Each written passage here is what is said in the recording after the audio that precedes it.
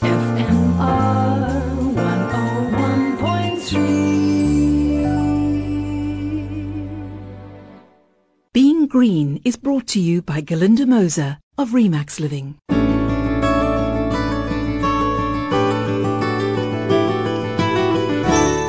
Hello, I'm Glenys Crook. Organic waste doesn't just break down harmlessly in a landfill. As our food waste and garden refuse decomposes, it releases the extremely harmful greenhouse gas methane. And in the Western Cape, more than 40% of all waste delivered to landfills is organic. The good news, however, is that the province's organic landfill ban has come into effect, requiring a 50% reduction this year in the amount of organic waste allowed in landfills, and that figure increases to 100% by 2027. Although initially a lot of the pressure will be on companies and businesses, we as residents also need to start thinking about how to dispose of our food waste in an environmentally friendly way. And for those of you who live near Seapoint, Constantia or Gardens, there's a simple solution with the incredible Ladles of Love organization's Feed the Soil program. And to find out more, I'm joined by its founder, Danny Diliberto. Danny, you feed I think it's something around about 200,000 people per week. How does this fit in with your Feed the Soil program? Good morning. Thanks for having me. Well, we're trying to find other sustainable solutions, not only just the handout of food, but also more sustainable that's either going to help people or help the environment. And that's how we came up with Feed the Soil. We were talking to farmers, all these little community farmers out in the communities and the townships, and how we could help them keep their little farms going. And what kept coming up was the need for compost. It's the most expensive ingredient, if you want to say, that they need. So it just dawned on me that we can turn food waste into compost and give this free compost to the farmers. And so Feed the Soil was born. It's an incredible initiative, but how does the process work? So we would drop it off somewhere, and then what happens? Yes, so you initially buy a waste kit, as we call it, for 200 Rand. That's got everything that you need, your bucket, your little 5-liter bucket, some sawdust, and some bokashi. You will put your food waste into the buckets. We would explain at our drop-off point how you use it. Once your 25-liter bucket is full, you then bring it to one of our drop-off points on the allocated day, and we will then swap it for an empty one for 25 Rand. Once we've collected all these full buckets, we then take it off to Zero to Landfill Organics, which is the company that will then turn the food waste into compost. Once we've created enough stock, we then get in touch with our little community farmers that we work with, and we allow them to come and fetch this compost for free. What we're also doing is we buy the vegetables from these farmers and we bring them to our drop-off points, hopefully turning their harvest into money, which also helps them remain sustainable.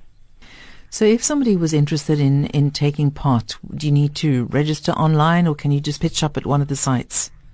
Yes, you can just pitch up at one of the sites, or you can go onto our online store and on our website, ladlesoflove.org.za, and purchase a kit. You can either collect the kit from our depots, our drop-off points, or you can have it couriered to your place. And what kind of waste are we talking about? Is it just food, or could it be any kind of organic waste like garden refuse, for example?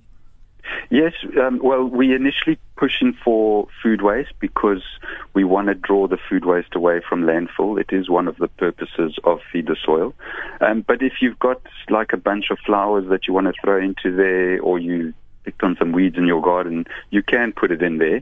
But we prefer the majority to be any type of food waste, and it can be any food waste. It's from meat to vegetables, anything. And now that I think about it, having seen an image of your buckets, most garden waste would be too bulky for those buckets anyway. So could you tell us precisely sort of where the drop-off sites are, or how we can find out? Yes, so well, you can go online, ladlesoflove.org.za, and our drop-off points there on Feed the Soil page. But we have one drop-off point at Sunset Beach Parking in Sea Point. The other one is at the Van Riebeek Park in Vredehuk. And then a friend of mine has turned her home in Constantia into a drop-off point.